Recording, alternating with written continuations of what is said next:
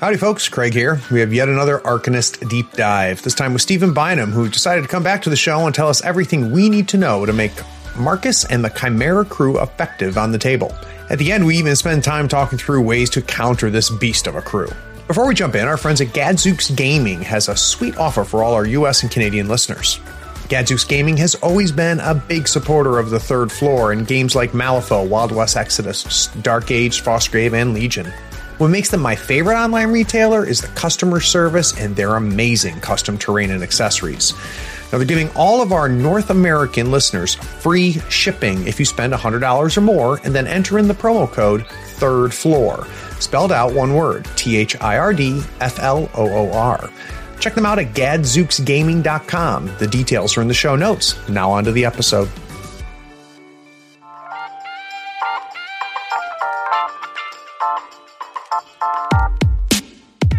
Man, everything I'm hearing you say, Steve, just screams flexibility, which I think has a tremendous amount of value.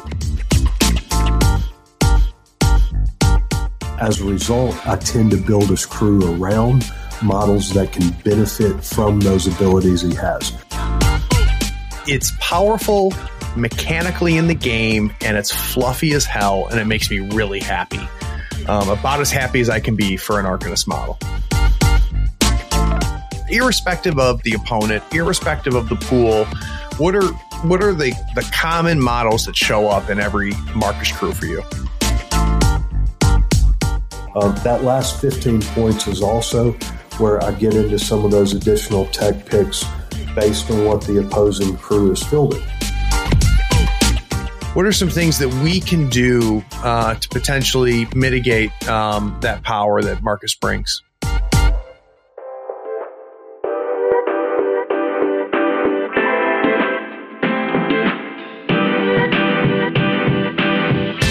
There are few things better than stepping away from the screens, unplugging and sitting around a table to do battle with your friends.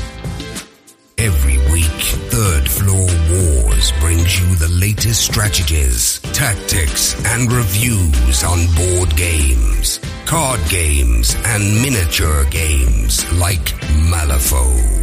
If you want useful information on the games you already play, or new insights on great games other people are playing, you are in the right place. Craig and Ray welcome you to the Third Floor and the Tabletop Talk broadcast. Howdy folks, Craig here on the Third Floor. Today we're going to do a deep dive into the Arcanist Master Marcus and how he and the Chimera crew work in Malifaux 3rd Edition. My guest is Stephen Bynum, an accomplished competitive player here in the U.S., and Stephen was on the show several weeks ago talking about Mali, and we're thrilled he agreed to come back for yet another Master Deep Dive. So, Steve, welcome back to the Third Floor. Since we recorded your Mali episode, what have you been playing? Well, I actually haven't been playing too much over the past couple weeks. I've got a couple games in with Sandeep here and there, a few that were Sandeep Karis tag teams, maybe one or two games with Marcus, but I've been traveling a lot for work for the past couple weeks, so I've just been living vicariously through a weird place in the forum. Yeah, I've been busy as hell too, man. I have really not had a chance to play nearly as much as I wish I could have. And then I'm headed out here in a couple of weeks to spend 4 weeks in India for work. Oh, wow. And yeah, I won't be able to play or to even paint. So you can look forward to me coming back in July with a vengeance to get some models on the table and get some paint on some models. But so let's talk a little bit, Marcus. I called you Marcus. Let's talk a little bit, Steve, about Marcus. Now, probably the first thing that we need to kind of get out of the way is you have made it clear to me, off mic, that you prefer him into Arcanist. Can you give us kind of a high level sense of why you think Marcus is more at home in Arcanist than in Neverborn? Sure, no problem. I'm actually going to take the opposite approach, even though you asked me to go that direction, and start with why I don't see the need to play him in Neverborn.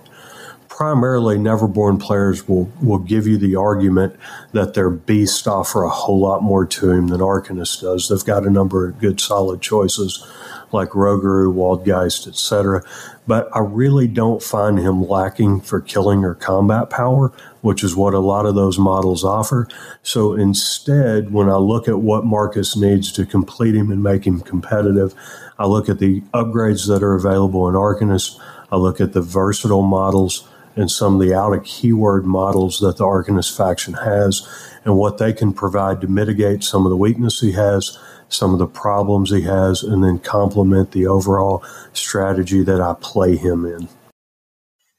Yeah, it's easy, at first glance when you look at a dual master just to say, what's the different models? I think that your type of analysis is smart, though, Stephen, where you go to that next level and not only say, maybe Rougarou is a great killing model, but we've got those models, and there's some second level things that you're getting out of Arcanist that you're not seeing in Neverborn. So I appreciate that level of analysis.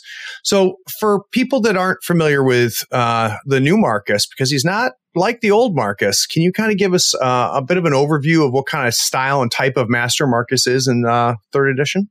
Sure. Overall, there's a lot of things we discussed last time I was on with you when we talked about Molly that also apply to Marcus. This could be a lot of the reason that I play Marcus. They're both suited to a similar style of play that I find to be really effective in a number of games and situations. He's a support master. He provides a lot of augmentation for his crew. He makes them more effective at what they do. He enables their maneuver. He also enables their killing power and their defense as well. Probably the biggest commonality when I look at the theme that goes across both the Marcus crew and the Molly crew prior is the maneuverability of the crew and the way the master is really that enabler and provides that support function for the rest of the crew. Like Molly's crew, Marcus's crew is really maneuverable and can essentially redeploy almost the entire crew from one side of the board to another in a single turn. I tend to favor crews with this degree of maneuverability as it allows me to dictate the pace of the game, and in most matches, it allows you to set up or create the opportunities to exploit situations or weaknesses throughout the game to your advantage. This style really makes the crew well-suited to maneuver-based strategies and schemes. It also gives you a lot of flexibility to look at and analyze how your opponent's playing, the direction that they are taking to accomplish the strategy, and react to it and interdict it, and interrupt it in order for you to accomplish your schemes and strategy and impose your will. Yeah, you definitely have a play style that you prefer. That's pretty obvious based on what you talked about with Molly and now with Marcus. And the one thing I've kind of found myself in Malifaux doing all the time is, I'll read about a crew or a keyword, and I'll tend to discount the mobility aspects, a push here, a push there, and things like that. I'll go, that's nice. But on the table, it is huge.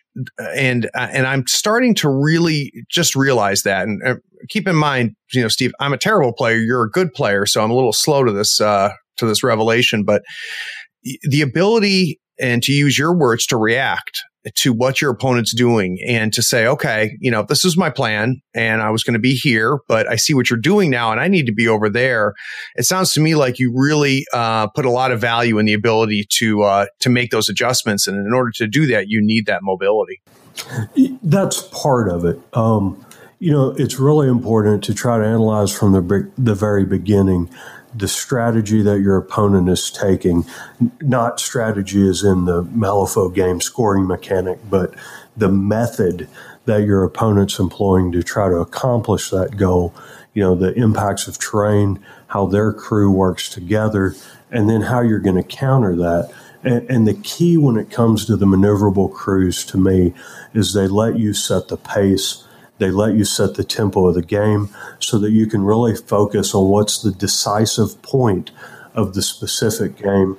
What are those places where you really need to be able to impose your will to exploit a weakness in the crew or an opportunity that's presented to yourself, and then the speed, the maneuverability help you do that. You don't always have to play maneuver-based crews to do that. Some crews can do it through control. Some crews can do it through shooting. It happens to be somewhat of a coincidence that we're talking about two very maneuverable crews back to back. But yeah, I do like that style because of the way it allows you to dictate those factors, to set up the exchanges, to create those positions of relative advantage for you so that you can exploit the situation, accomplish the goal, neutralize and disrupt them, while simultaneously looking to score your own schemes and strategies and make those crucial differences by letting you mass, on weaknesses, eliminate key models, and disrupt their plan. So I've been thinking a bit of it as a reactive defensive key technology, but you're saying it's an active one. It's a place where you get to say, this is the game we're going to play. And I'm going to decide, the 3 or 4 activations that are going to matter in this game. Does that sound right? Absolutely.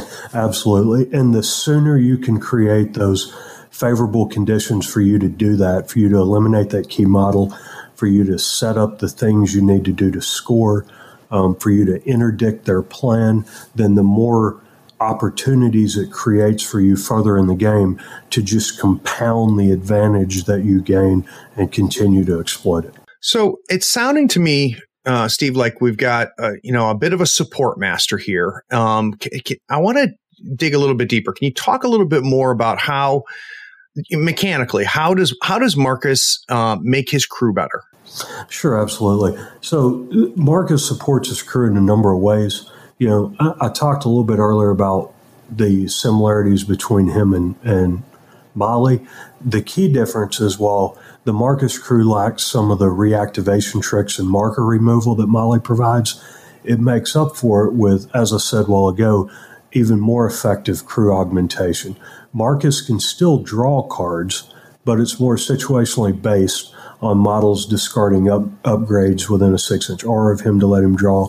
He primarily supports his crew by cycling his upgrades onto key models to either make them more resilient by giving them things like armor or a defensive tech like butterfly jump, to give them greater damage output, plus flips to damage and onslaught to make them more maneuverable, to give them quick or flight, or to make them more resilient and hard to hit with things like disguised or stealth.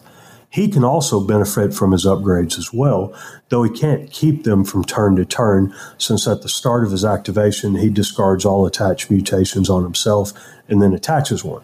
Now, a side benefit of that is it does let him draw a card, but then it also helps put those upgrades back into the stack so he can cycle them back out either onto himself or other models as needed. With his upgrades, he can be a pretty formidable fighter on his own, though generally, especially earlier in the game, I prefer to use them for survivability on him or key models and use him as more of a supporting master, using his actions to direct and enable the other models rather than get in the fight himself. In addition to retaining the benefit of the upgrades, most of the enforcers and minions can also discard upgrades that he puts on them to get plus flips, to add suits, and then after their action is resolved, the upgrade is then discarded, which can also let Marcus draw cards. So he can give them benefits, he can let them fight more effectively, he can make your actions more efficient by not relying on the card flips, by being able to get plus flips, by being able to get suits. So it really allows the models to operate with the optimum efficiency that they can. So it sounds to me, Steve, like he really gives you a ton of flexibility, because if I'm understanding everything you're saying correctly, all of these different things happen, right? So if you decide what upgrades go where, you decide what upgrade gets put on Marcus for the turn, you decide who gets what upgrades, and then you decide whether someone's going to discard that upgrade or not, which it sounds to me, it gives you full agency and full flexibility based on what you need to accomplish that turn. Absolutely, that's for sure. Sometimes you get an advantage by keeping upgrades on some of those key models so they can get the benefit from them turn after turn. In other situations, using them to get the plus flip, to overcome penalties, to get a suit, to guarantee that you get an onslaught or a key trigger you need. Also to give him some of that card draw he's lacking from other ways. Gives you a whole lot of flexibility to move some of these abilities around from model to model as a given model's role changes throughout the game and needs to be able to accomplish different mission sets. That's very cool. How about Marcus himself? Does he have any kind of decent offense? He does. I mean, he's your standard master. He's got, a decent melee attack. It's stat 6. It's the kind of standard 2-3-5 damage. It also has pouncing strike, which is kind of neat. So, potentially he can double up by getting attacks on different models. I'll be honest with you, though. Most of the time, I'm not using him to attack. If I want to do attacks with him, then I just prefer to use his AP for things like Call of the Wild, which can let another model, one of his friendly beasts, take a move. It's got a built-in trigger, so they can instead take a charge. And frequently I see that as just a much more efficient use, because when I look at his damage output from his own base attack, it's a 2-3-5. I'd much rather transfer that AP, put it on a model with min 3 damage, something like Cerebus or one of the other key models in the crew, and let them do the damage so Marcus can set back and continue to maintain that buffing role. Sure, later in the game, if I need to, if I've lost one or two of my key beaters, if I've eliminated some of their key threats, then he might shift functions and take on some of that beater role himself. But primarily, I prefer to use him to help models out with movement, with things like his bonus action that lets things move, to give things additional charges, and then really to hand out those upgrades that take the efficiency and effectiveness of your models from decent to really good. As a result, I tend to build his crew around models that can benefit from those abilities he has. So primarily I field chimeras and I field beast, because those are the limitations, for models that he can put upgrades on, for models that he can push, or rather allow to move. It's not actually a push, and things that he can let move or charge as well. So how does he allow a chimera to move? How does that, again, mechanically in the game work? So he's got two different abilities that are both tactical actions that can do it. One is his bonus action. When he takes it, it's stat 6, target number 11, so it doesn't really require that high a card. Frequently, you can hit this without needing to cheat at all. When he takes it, it's a 6-inch pulse, and any friendly chimera and beast models within range can move up to 3. We already talked about his use of upgrades and handing those out. This bonus action also has a built-in trigger, so when resolving, if a model has mutation upgrades on it, then it can increase the distance it moves by the number of inches equal to the number of upgrades on it. So that's one of the ways that he can just pulse out movement. And when you look at a 6-inch pulse, he's on a 30-millimeter base, so you're really talking about a 13-inch zone, which that's can huge. Be the majority of your crew if you've got your formation set up properly so that models aren't blocking the pulse from hitting other models within your crew. The other thing is one of his other tactical actions, Call of the Wild, and it's just a single model target, 6-inch action. Target may move up to a number of inches equal to its move. Just like his bonus action, it's got a built-in suit that lets him trigger when resolving. Instead of taking a move, you can instead take a charge. That works really well because even if you activate him early in a turn, a lot of the things in the crew have deadly pursuit. So even if they've been into combat, close to the enemy, getting in there, attacking, pounding in damage, at the end of the turn, you're moving them out to reposition, to set up new charge lanes, to put them in positions that allow them more opportunities to influence the board. And then if Marcus gets a chance to activate early again, using his Call of the Wild action, he can send them right back in, either on the same model or on other models that are better targets of opportunity for you. Man, everything I'm hearing you say, Steve, just screams flexibility, which I think has a tremendous amount of value. So that is very interesting. How about defensive tech? What keeps Marcus alive? So his base stats are pretty good, especially as we've seen the shift to M3E, where a lot of model stats have kind of went down. Marcus is still pretty fat and happy. I mean, he's basically 6s across the board. He's got a good health pool. He's got protected beast. So much like in Rezzers with Karai and some of the other models that have protected, or in a number of other factions where you have that same ability, he can pitch a card to change the target of an attack to a friendly beast within 2 inches of him when he's attacked. And then additionally, his upgrades. Like I said, he can put his upgrades on the other beast, or he can put them on himself. And some of those upgrades are bringing things like armor, are bringing things like where you can't target them with an attack unless you're within 6 inches of them. So he's got those types of things, a butterfly jump from one of his upgrades that can make him really survivable, really hard to pin down. And those also allow you to play with him maybe a little more aggressively than you would with some support masters, because you're not near as worried about something just coming in and taking him out in one activation, so that he can get up there, support and augment his crew where needed, shift roles if required, and you're not near as worried about losing him as you might be with some of the other support masters. Yeah, we're seeing less and less of defense and willpower 6. So the fact that he has both of that is excellent. That is excellent. All right. So, Steve, we're going to take a quick break. And when we get back, I want to talk a little bit more about the crew itself. So we're going to dig into really how does Steve approach building a Chimera crew? We'll be right back.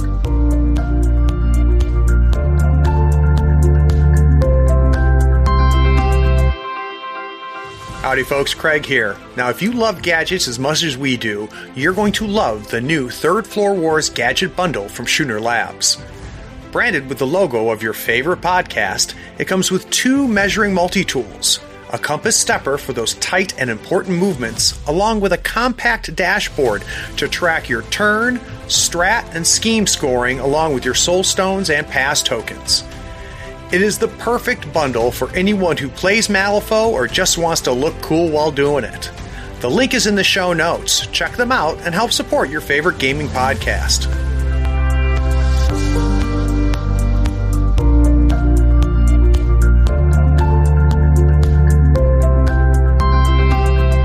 Okay, so we got really a good idea of how Marcus, looks and feels here in 3rd edition.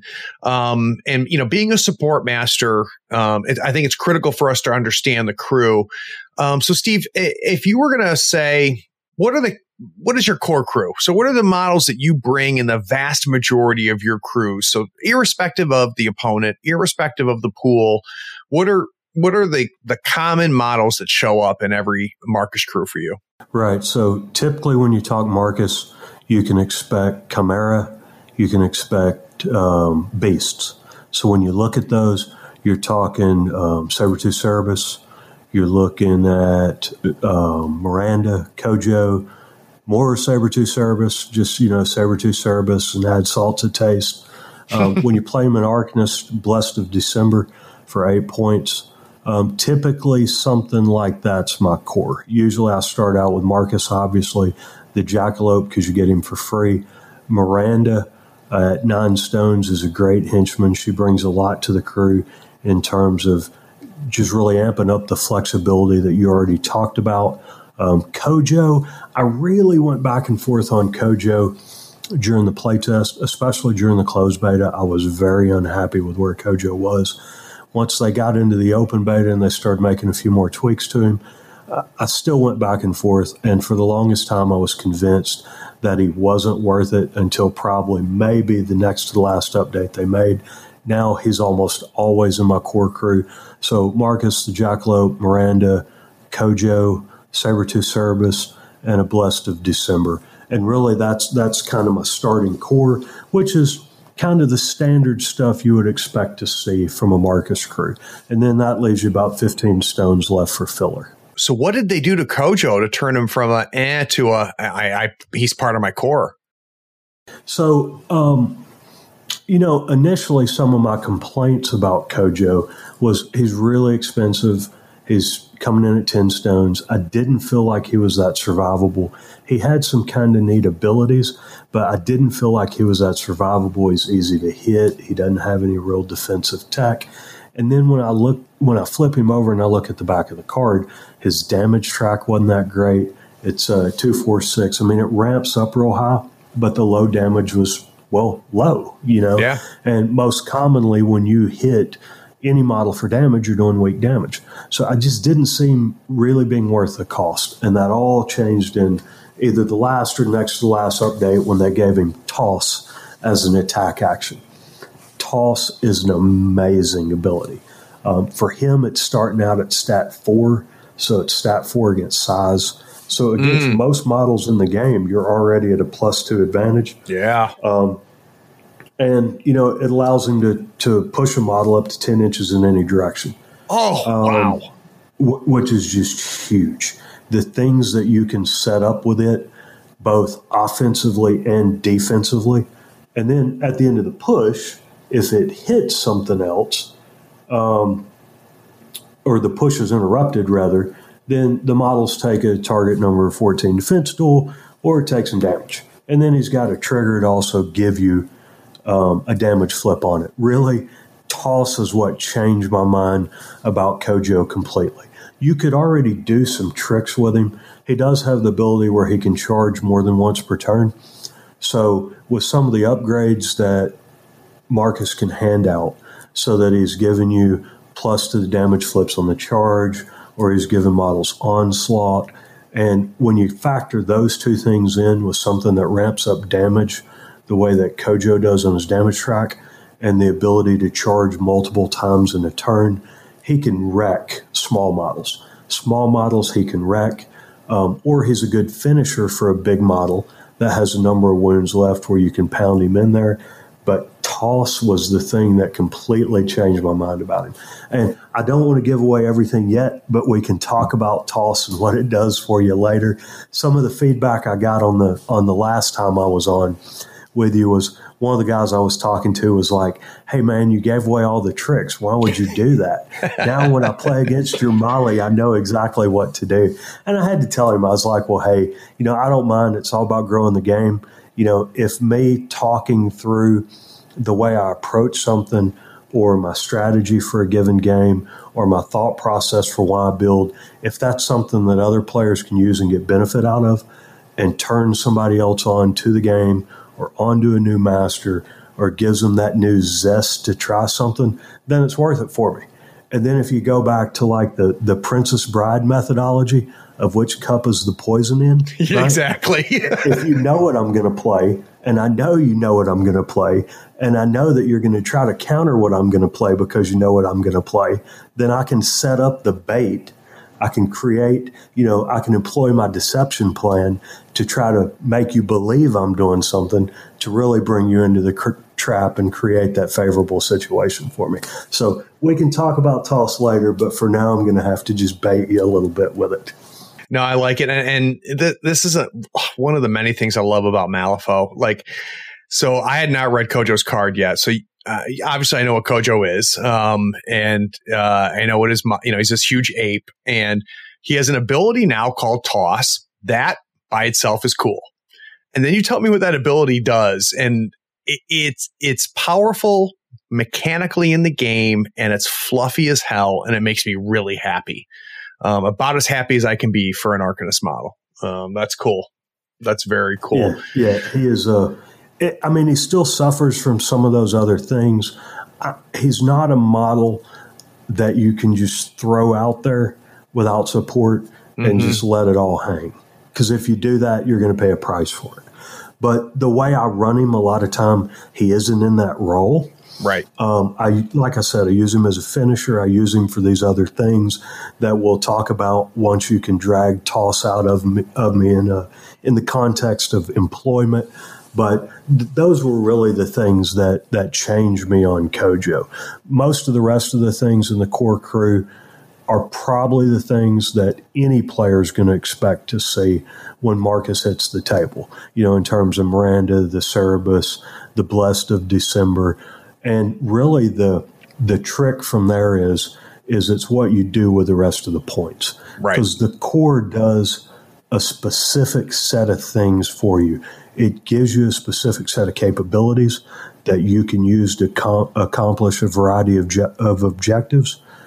And then that extra 15 points you got left over or so is where you really tailor things out, kind of like we talked about with Molly, for the schemes and strats, for what the opponent's playing, or to mitigate weaknesses that your crew has. So, it sounds like, we've got some decent damage output with the models that are making up in your crew. I want to talk a little bit more, Steve, what do you use to run schemes with? So it depends. Some of that comes in with the filler, with the 15 points left. A lot of that's driven by the pool. I take this core crew.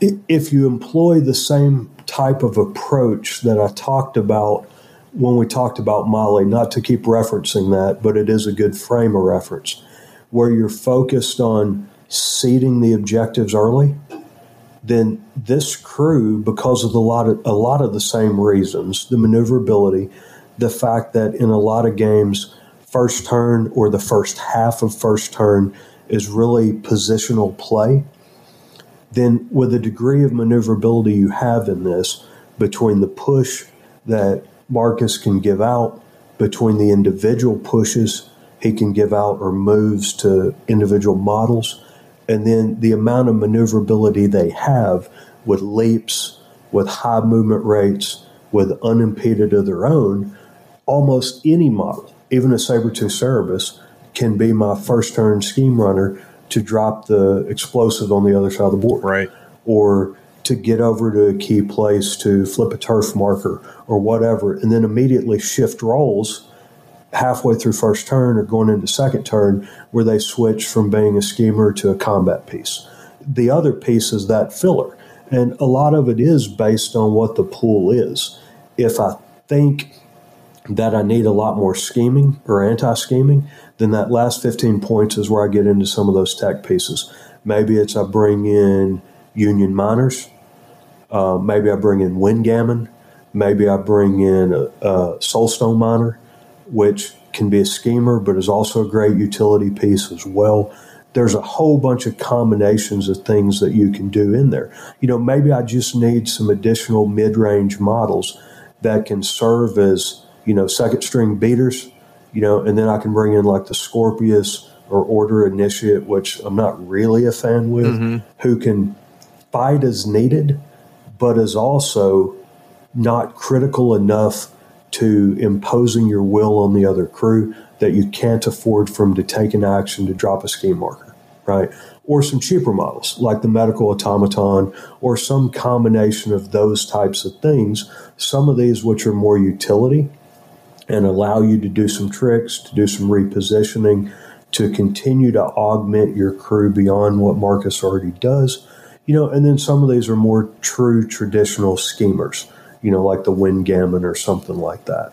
That last 15 points is also where I get into some of those additional tech picks based on what the opposing crew is fielding, like maybe Mecharachnids or something, which is probably something people aren't accustomed to see hitting the table in a Marcus crew. But for a specific role, when you need armor piercing, the Mecharachnids can get the job done for you, and there's some other tricks you can do with them also. The Order Initiate, I mentioned earlier, I haven't got a whole lot of mileage out of them. They do give you a free card a turn because they can do some upgrade cycling. The Scorpius is another one that, to me, he's a good mid-range beater. Access to additional movement since he has creep along as well.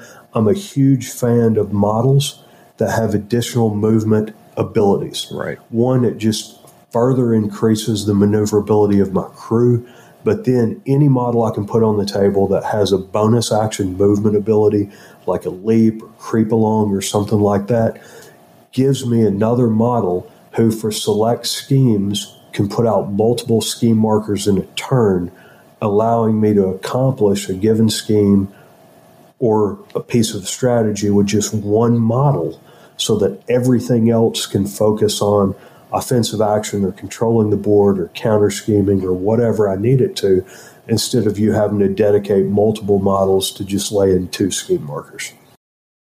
That's very interesting. That makes a ton of sense. And we're hitting back on that theme, Steve, of mobility, which, like I said, I'm just realizing now how powerful that is. How about first, do you ever hire another Arcanist Master into his crew? I don't. There are a few Arcanist Masters where I have run Masters in tandem. I would say the most frequently that happens for me is Sandeep. I've had a number of games recently where I've ran Karis as a second master and Sandeep because some of the tricks you can do with Banasuva and Fire Gammon and putting out just fire everywhere, which makes your Fire Gammon, your Fire Golem better. It makes Karis better. You can do all kind of things. With Marcus, I don't. So much of the synergy you get is based around his keyword or the beast, model type, that once you start bringing in these other models, I occasionally do for very specific roles. Some of my schemers, like the Union Miners or the Wind Gammon or Mecharachnids for other reasons, or even Metal Gammon, which will probably sound like blasphemy to most people listening, that I would consider running Metal Gammon in a Marcus crew, but Metal Gammon are amazing for a whole bunch of reasons. But the second master, really the cost is just too high. There are masters where that works with, but in his, when I really need these specific types of models to get the most benefit out of what Marcus brings to the table, and then when I'm going out of keyword or out of beast type, I'm looking for these specific niche capabilities. And when you look at the core composition of my crew, if I'm down to only 15 stones left, I bring in another master. That's all the points I had left for tech picks. And then I'm also having to cut models out of my base crew to compensate for that, to give me either additional scheme runners, to give me soul stones or whatever. With Marcus, I just found everything is cost intensive enough, except for those last, tech picks or strat scheme pool picks, that I just don't run another master with him. That's not to say someone else hasn't cracked the code out there. And, there's the world's most awesome Marcus X crew. I think if I was going to try dabbling double masters, I would be more likely to try that. I hate to say it, in Neverborn maybe, because of some of the things the other Neverborn masters play. But as an Arcanist player, actually I play pretty much every faction except Gremlins. But when I look at Marcus as an Arcanist player, I just don't see the benefits I'm getting, and I can mitigate the weaknesses that he has with other choices without going for another master. Do you ever find yourself hiring Marcus with another master as a leader? I don't, and it's for the same reason. Same reasons. It's Marcus needs those other pieces. If you bring Marcus in by himself, you're paying 16 stones for a 2/3/5 damage track beater. It's just not a good return on investment, because you're losing out on the ability to push, because what he pushes is Chimeran Beast. He can't push himself. You're losing out the ability for his other tactical action to let things move or charge. So all the things that he brings that enable the crew, the majority of those aren't real effective at enabling him. And then if you're bringing him into another keyword crew, unless you've got some very specific situation, you're not going to have enough Beast or Chimera in there to get the benefits out of all the abilities that he brings. Yeah, he's not an independent master like a Lady Justice or a Seamus, right? He needs the Chimera. The Chimera need him. So that makes a ton of sense to me. Let's take a quick break, Steve. And when we get back, I want to kind of shift over just a little bit and talk about those extra 15 or so soul stones you've got left over. And I want to talk about all the 4 different strategies and how you build to them and your path to victory on each one of them. And then let's drill down on some schemes that are schemes that just scream, I need to bring Marcus. So we'll be right back.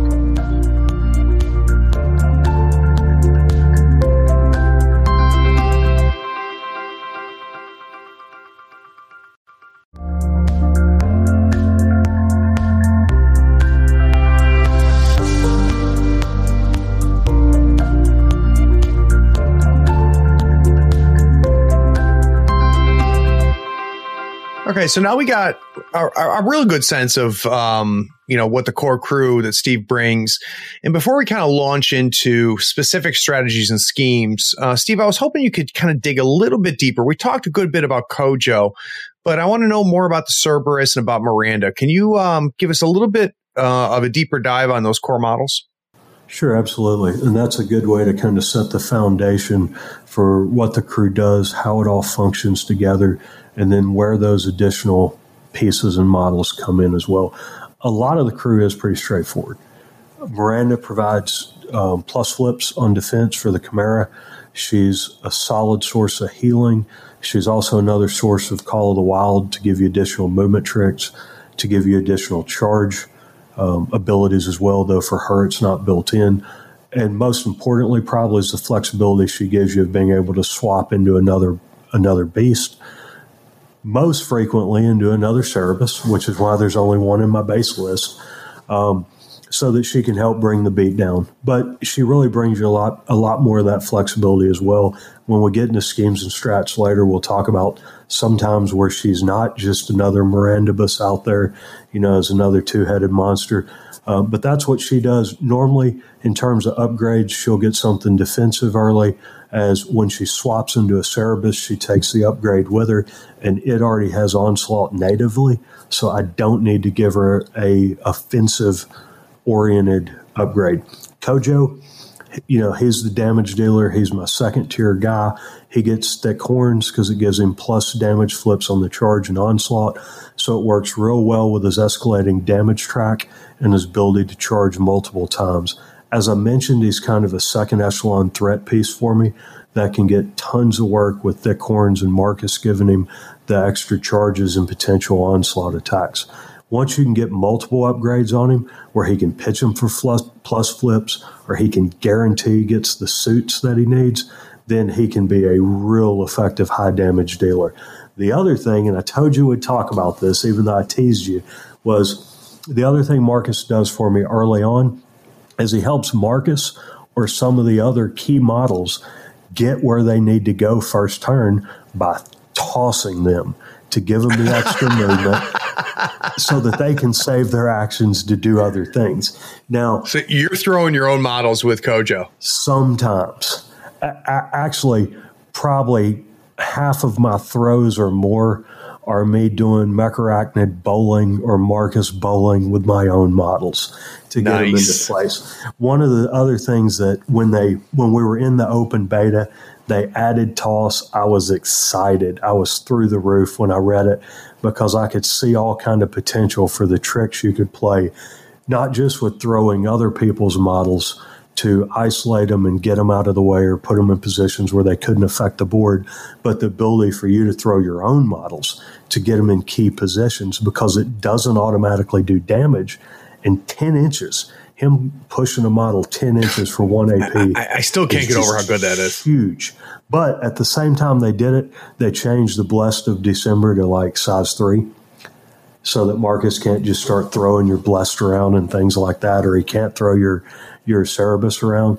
But that's what he does for me. He throws things. He goes Mecharachnid bowling. He goes Marcus bowling, et cetera. Most of the time, a productive first turn, for me with Marcus is he does his Chimerancy to throw out upgrades. He triggers to do it again. He does it another time, with me stoning or cheating to get the suit to do it again. So he's laying out a bunch of upgrades.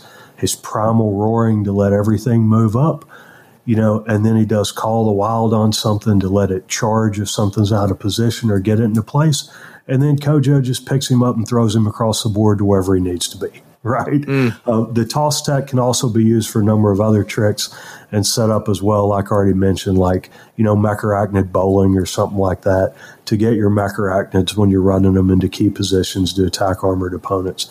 The Sabertooth's a lot simpler. He's just that all-around beater. As I mentioned earlier, he's a good first-turn schemer as required, for getting across the line to drop explosives, to drop scheme markers out early, to let you set up some of your schemes in advance. But mainly with Onslaught and Min 3 damage, he's just there to pound in the damage. Typically, since he's already got all the tools he needs built in, he's where some of my survivability upgrades go. Usually helps me scheme or set up strategies first turn, and then he switches roles as a dedicated beater.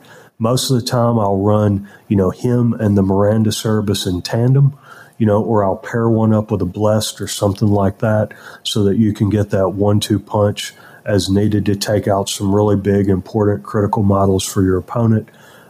I usually only run one of them in my list, as I mentioned earlier, so that Miranda can morph into the second one. Sometimes in a game like Corrupted Idols, I might run two of them in my main list, dropping something else out, if I'm intending Miranda to morph into something else, like a Slate Ridge Mauler or something like that.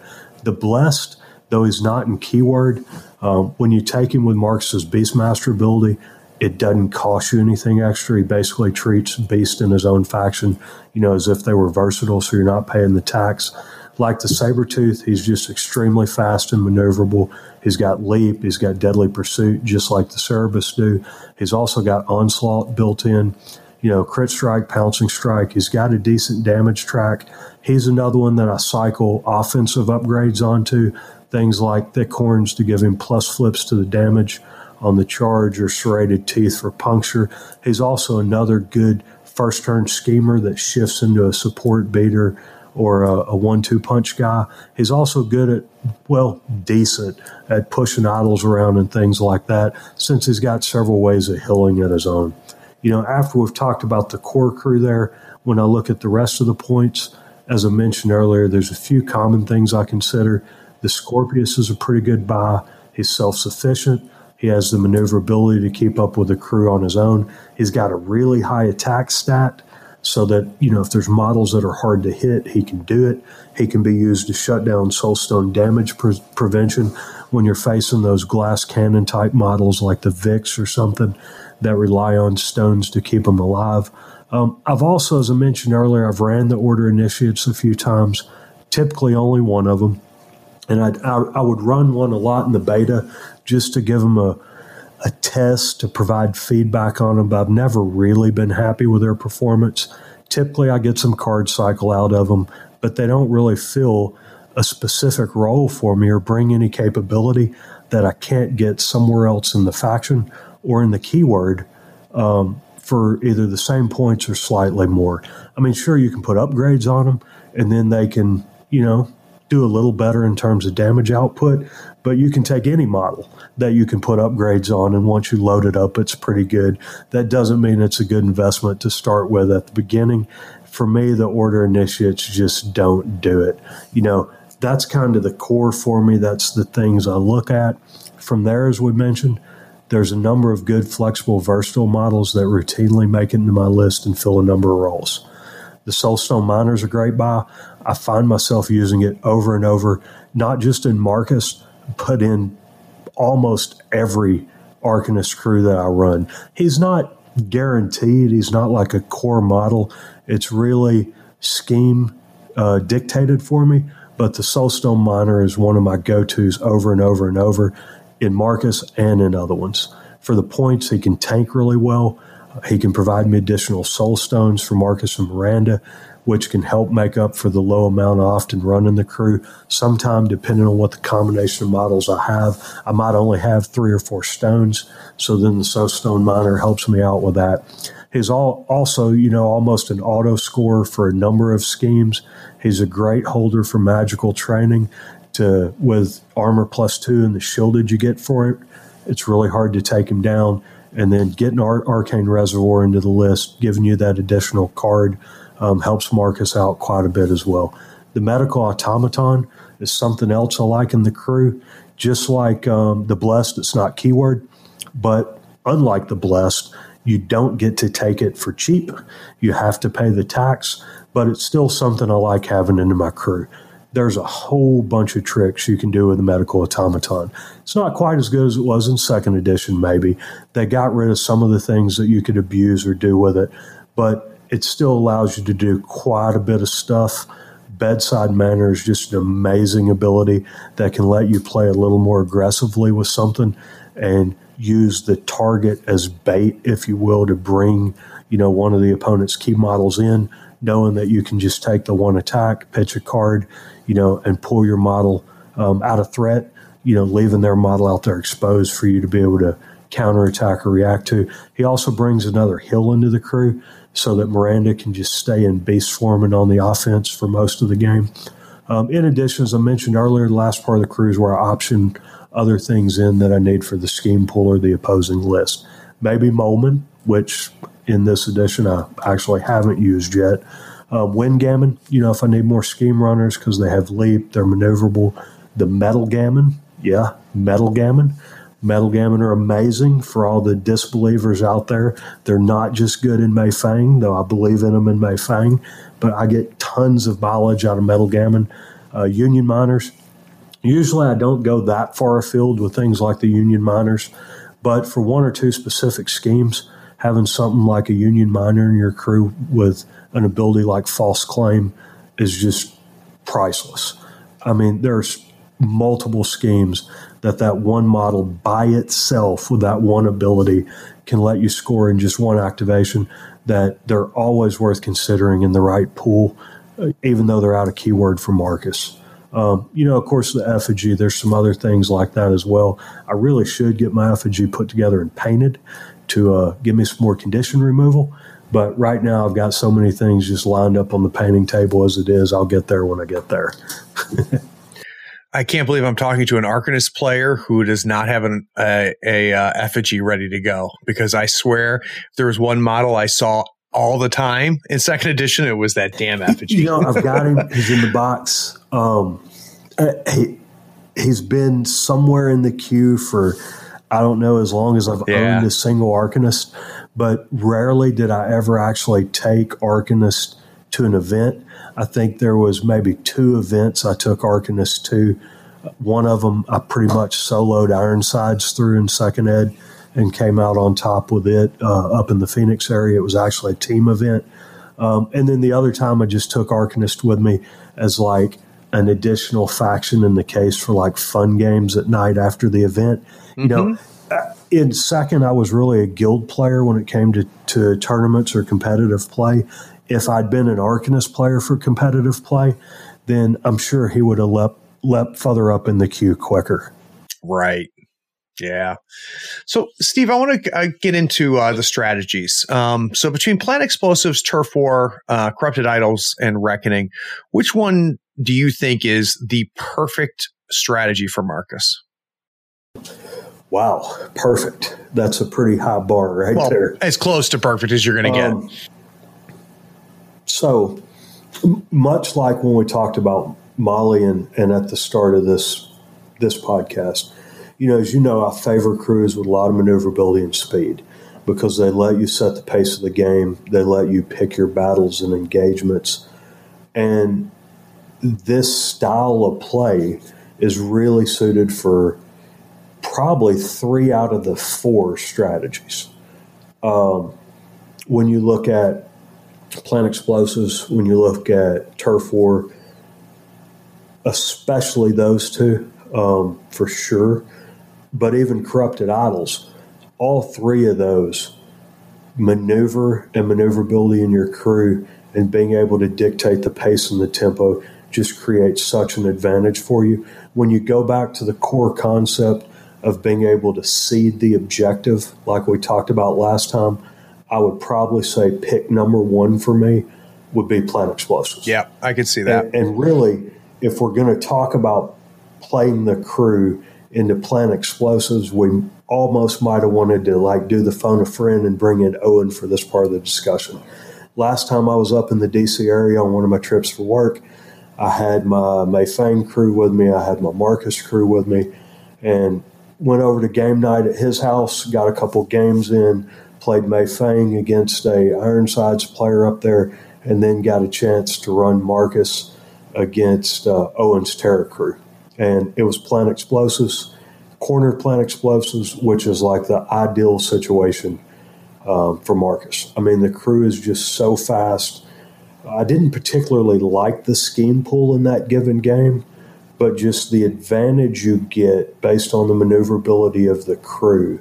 So that first turn of the game between Primal Roar, Toss, Leap, etc., I was able to put down 3 or 4 explosives markers first turn. That's a big deal. In a nice little triangle, minimum distance apart, way over in the flank corner of the board, on the flank that was the greatest distance from the rest of his crew. At which point, after you've got down 4 explosive markers, you can pretty much entirely shift focus and focus on interdicting their crew, on countering their approach, on taking out those key models, on disrupting their schemes, seeding your own schemes really quickly. Well, they're still having to try to balance and not just react to what you're doing and the pressure that you're putting on them, as aggressive as that crew can be and as maneuverable as it is, so that you can focus on key sections and then just get the overwhelming advantage in terms of combat power, where you've got 2 or 3 or 4 models stacked on 1 or 2 of theirs. And it really gives them that dilemma of, do I try to react to this, at which point I'm also not doing what I need to score my schemes and strats? And if I do, this crew is so much faster that by the time I react and I get the appropriate models over there to counter, you've been able to pick out, or eliminate that 1 or 2 key models and then redeploy again to focus on another weak point that's been exposed or a seam between sections of their crews and exploit that as well. And that's exactly what I was able to do in that game. I seeded those explosives out early, and then I was able to focus on picking apart his crew and some of his key models, including Terra, really fast enough that, after I seeded first turn, and then the next 2 turns, got in there and went after a couple key models, went after Terra. And then after that, he was on his back foot. He had to react to my threats, try to counterattack or implement his own plan. And at the same time, he was still trying to figure out, where he could afford the actions to plan his own explosives and position to score his schemes, while the maneuverability was allowing me to dictate the circumstance of the engagements. He got some really good plays in that game with bury-unbury actions that, allowed him to isolate a couple of my models over a few turns, forcing him to spend some actions to get back into the fight, but overall just wasn't able to keep up with the tempo and pace of the crew. So if you've brought all of your Arcanists in the case at a tournament and the strategy's Reckoning, if it's not markers, who do you bring? Who do you put on the table? Maybe Ironsides. Interesting. I can play Marcus into Reckoning. I have played Marcus into Reckoning. I do like Marcus for plant explosives. I like Marcus for turf war. Much like we talked about with Molly, you can almost just say ditto for Marcus. Use different tools to accomplish the action. And Marcus's enabling is slightly different, but the fundamental concepts are the same. With turf wars, with plant explosives, you're employing a similar high mobility blitz to get 3 or 4 of those markers flipped real quick. And then you go back to pack hunting to isolate and pick apart the opposing threats. In Corrupted Idols, you can do the same thing. The mobility gets you to the idols quickly, and the crew can bring a decent amount of healing between Miranda and the automatons, or models like the Bless that can do some healing on their own, or the Bears, who can get up there and push idols and then recover some wounds to prevent them from being easy targets. In Reckoning, you almost shift tactics a little bit, but you're still relying on the maneuver advantage and the speed advantage to set pace and tempo that the crew brings and gives you, so that you can really go to shift over to like hit and run tactics. Instead of blitzing out for me to drop a bomb, it's blitzing out to get that key model on the fringes or on the seams between sections of their crew. So the maneuverability lets you pack hunt to either go after their biggest threats, and then shift to picking off easier targets on the later turns. And in Reckoning, that's how I would play it with Marcus. I'm looking for what's the biggest threats. My target priorities are real important because in Reckoning, in the early turns, you don't have to kill that many models. Yep. I kill a model here, I kill 2 models there. So if all I've got to do is kill 1 model this turn, I really need to focus on what is the biggest threat you have that over the course of multiple turns is going to have the biggest impact on the game, and do I have the right tools to eliminate that? If so, I can focus my effort on it, remove it because it's of the impact it's going to have over the whole course of the game. Taking away a key piece of yours, something that's a threat to me, still lets me score the strategy, and then I'm leaving those easier models out there after I've kind of taken out your alphas, which I can then pick off on the turns I need multiple kills.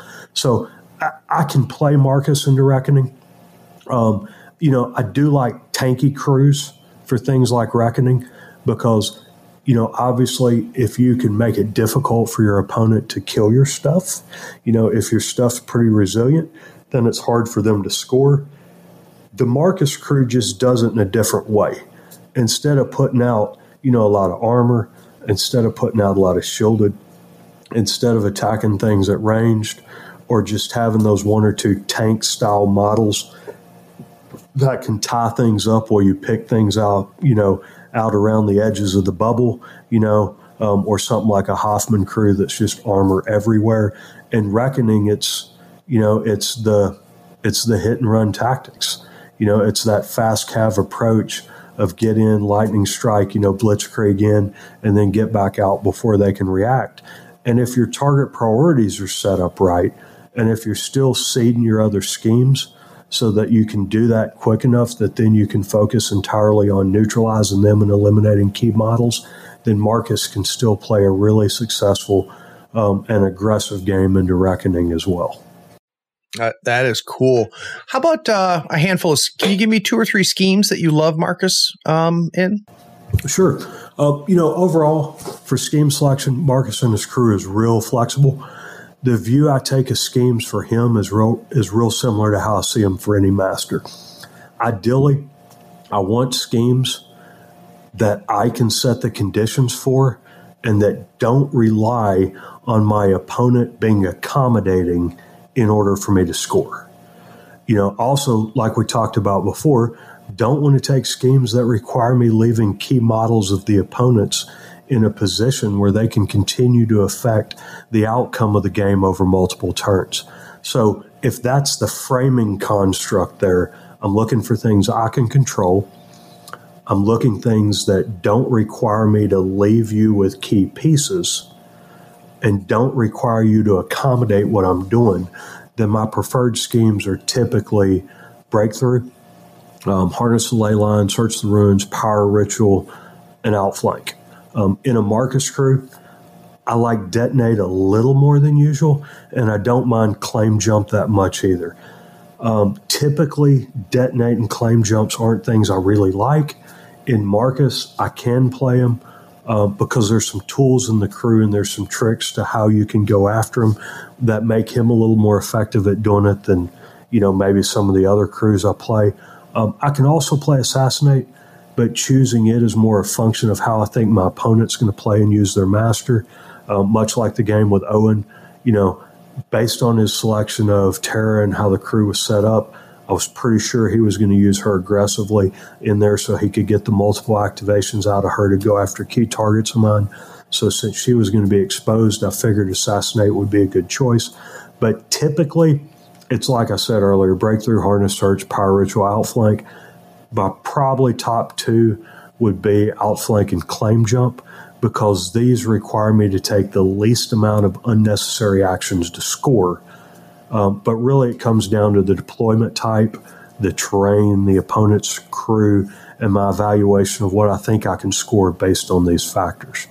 Breakthrough, Harness, Search, and Power Ritual are choices I usually like, since I can seed them early, like we've talked about. And then as I have extra actions later, then I can get that last point I need, in the last turn of the game.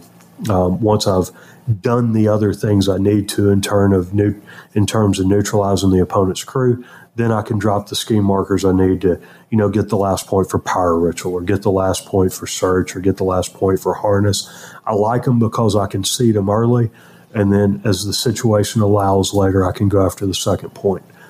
In the Marcus crew, I can take Detonate because I've got enough models either with leap or other movement tricks that I can score it with one model. Typically, that's the reason I don't like Detonate, is because in a lot of crews, for you to put 2 markers near a model requires you to use 2 models to do it.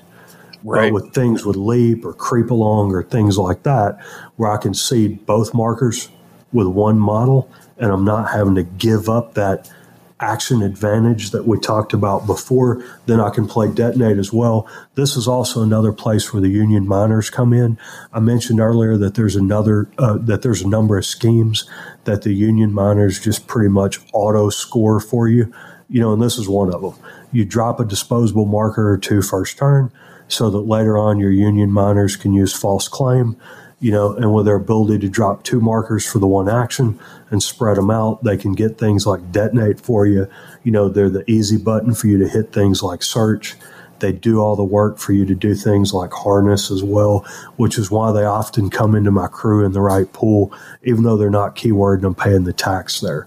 Occasionally I'll take Claim Jump, which a lot of times I avoid, but as aggressively as I play Marcus, and then with Kojo's ability to push things out of the way, either with his toss attack or with the rude sign language trigger on his marked territory bonus action, then he can get in there and score that. And then with upgrades from Marcus, with the healing that I can bring from things like Miranda, the Automaton, etc., then you can keep him around to score the second point. I also like Dig with Marcus, though if I do take Dig, and I like Dig because, as we mentioned before, with all the movement tricks, it's easy for me to get the marker out there near the model and then kill the model. But I will tell you that if I take Dig, a lot of times it forces me to take a Metal Gammon in my crew. And really the Metal Gammon's about the second point. You can do a lot of other things with a Metal Gammon.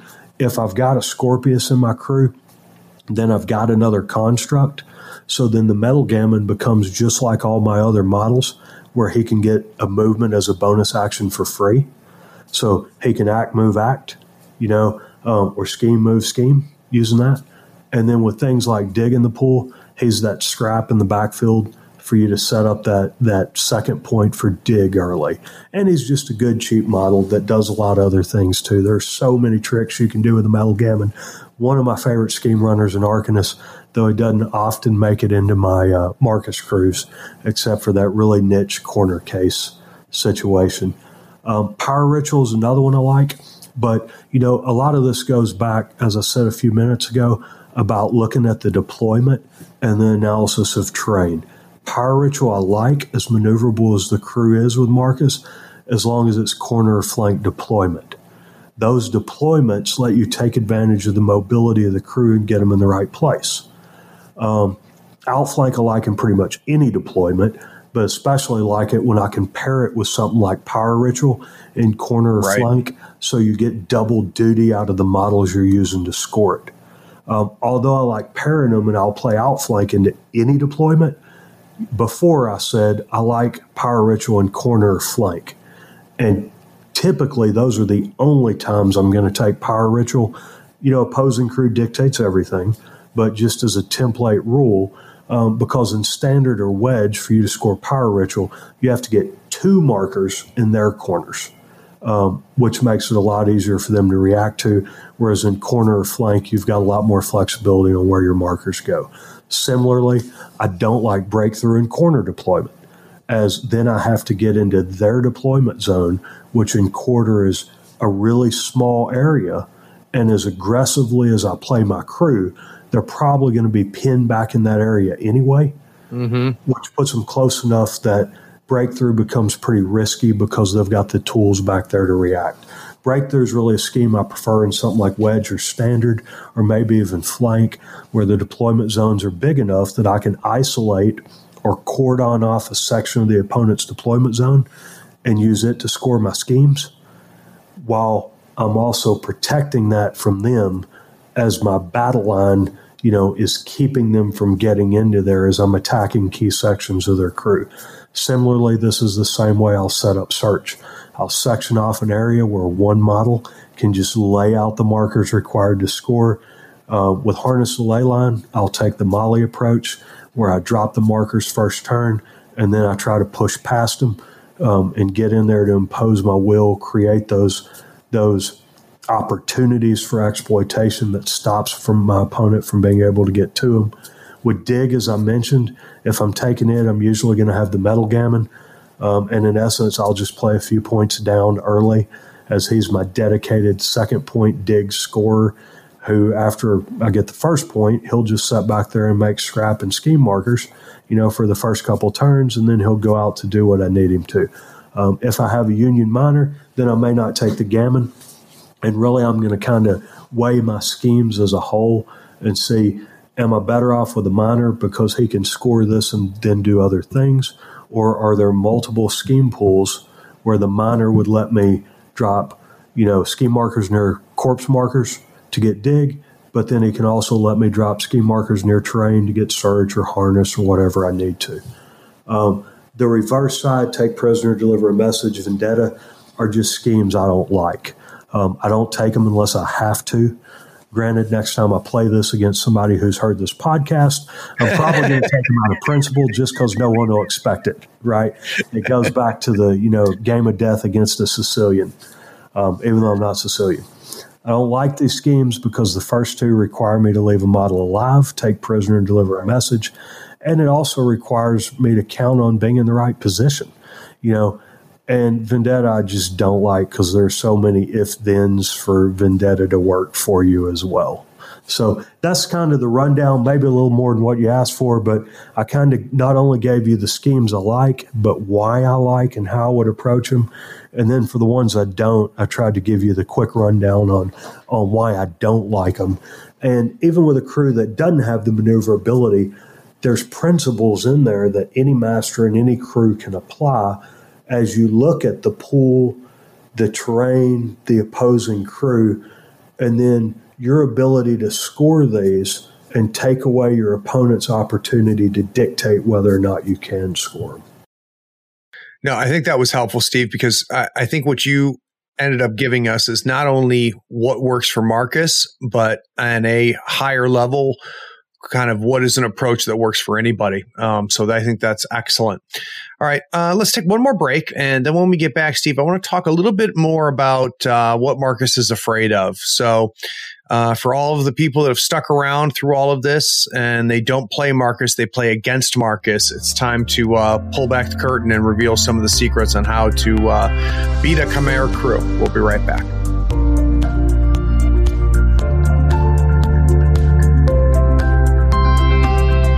So, wow, Steve, I think we've done a really good job kind of dissecting your thought process and your approach. And you've made the case that Marcus is a pretty good in 3.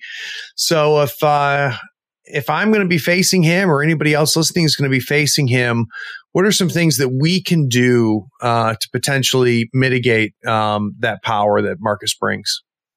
Right. So I hate to keep referencing the Molly discussion, but that's the best frame of reference probably for anybody who doesn't know me personally and hasn't had any of these kind of discussions before will have of some of the analysis behind some of the things we already talked about. And some of those are the same. I'd say probably the biggest 3 weaknesses of Marcus's crew, 2 of those he shares in common with Molly. One of those is the lack of condition removal, or at least mass condition removal. The second is the difficulty or inability of the crew to deal with armor within their keyword. And then lastly, their lower than average willpower. I'm going to deal with these in reverse order.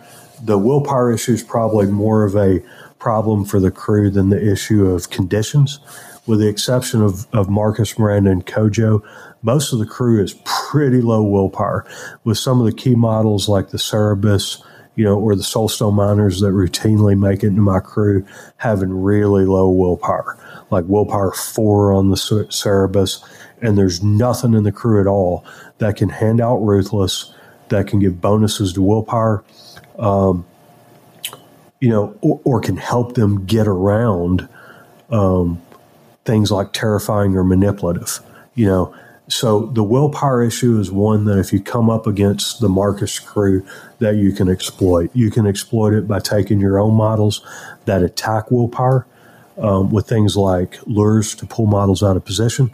The risk of that is the crew is so maneuverable that a lot of times they can undo what you've done with a lure, or when you lure something in, you're just creating the conditions for them to get to the target they really wanted to begin with. Probably the better way instead of the lure is things that can do obeys. Obeys are like a Cerberus's worst nightmare.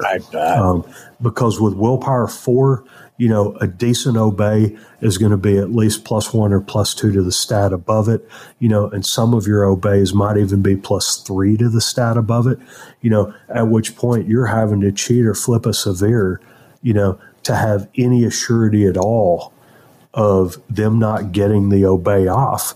Yeah. And then even if you flip a 13, for a 10 or 11, they're still getting it, and then your nice stat 6 Cerberus with Onslaught is going after one of your other key models. So things that attack willpower.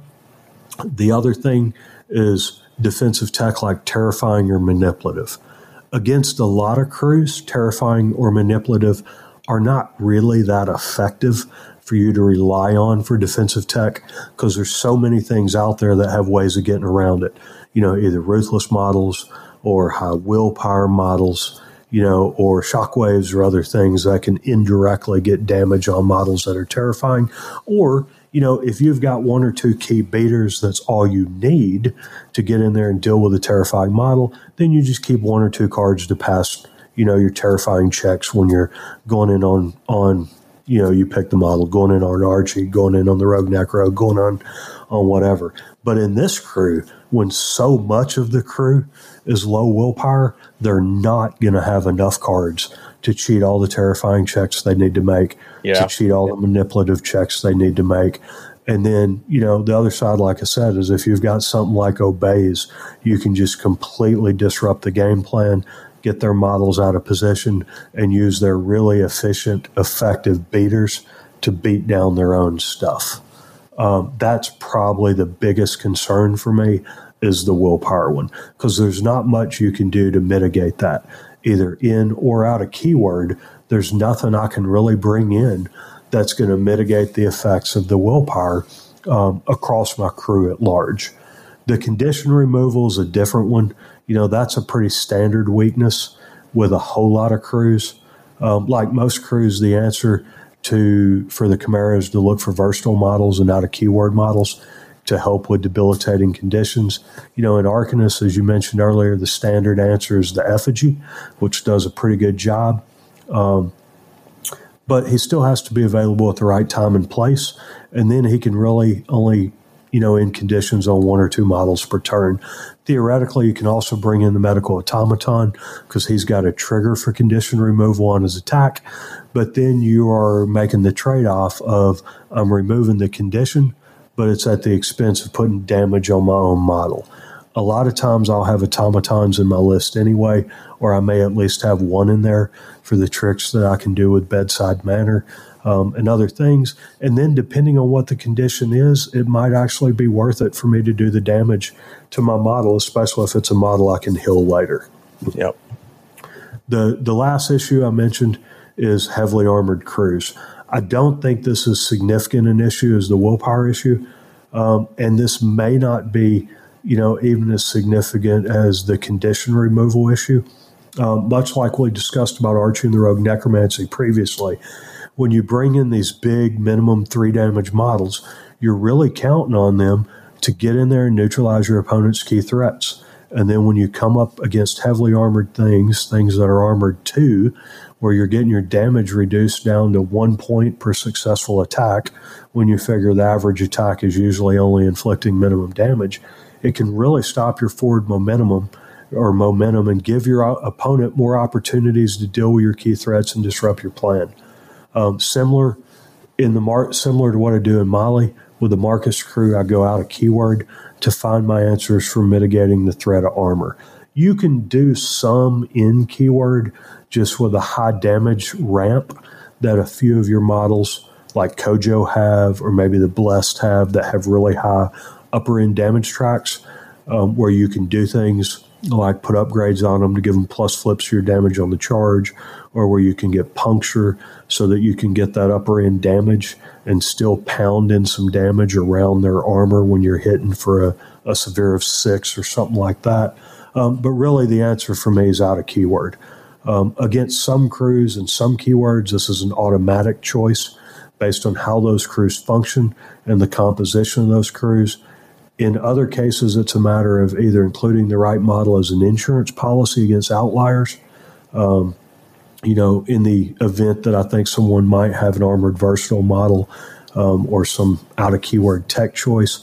Usually when I'm looking for armor mitigation, my go-to model is the Mecharachnid. These can also be useful against other things as well, since their attacks not only ignore armor, but they ignore hard to wound, hard to kill, and shielded. It's kind of like the Doc McMorning answer for Mali. The Mecharachnids are where I go. The downside is, since they are out of keyword and they're not beast, they can't really benefit from any of the other things that Marcus brings to his crew, but they're pretty resilient on their own. They're low cost, they're unimpeded, much like the rest of Marcus's crew, so they don't rely a lot to help get them around. And then they're only size 2, so Kojo can play baseball with them to get them where they need to be. And once they're there, with their ability to ignore armor, hard to wound, hard to kill, and shielded, and since your average heavily armored model is lower on the wound count, then they can generally get the job done for you. And so really that's the weakness, but then that's what I use to mitigate it. So I think within the context of the discussion there, I've laid out maybe what I see as the 3 biggest issues. Armor's probably the one that you can mitigate the easiest if you've got the right tools to do it. Probably the most frightening one for me is the willpower issue, because there's nothing that the Marcus player can really do to mitigate the impact of the willpower-based attacks, except use Marcus, use Miranda, use Kojo, because they're less susceptible as your tool to prioritize targeting those enemy models that can go after your willpower and making them a priority for removal early. Otherwise, they're going to cause you no end of trouble and problems as the game progresses. Yeah, I think, Steve, unless we see some big changes in the mechs, the spiders between the open beta and the final release at the end of June, I think that we're going to see those in a lot of crews because there's a lot of value per stone spent on those, even out of keyword. So I completely agree with you. And as always, my friend, it is great talking to you. I appreciate all of the time you put in getting ready for these podcasts and how generous you are with your thought process. We're going to have to book another one, my friend. So you let me know who's next on the list, and maybe in a couple of weeks we can sit down and dive in again. Awesome. Well, once again, Craig, thanks for having me on. It's a pleasure to come on. I love doing this kind of thing.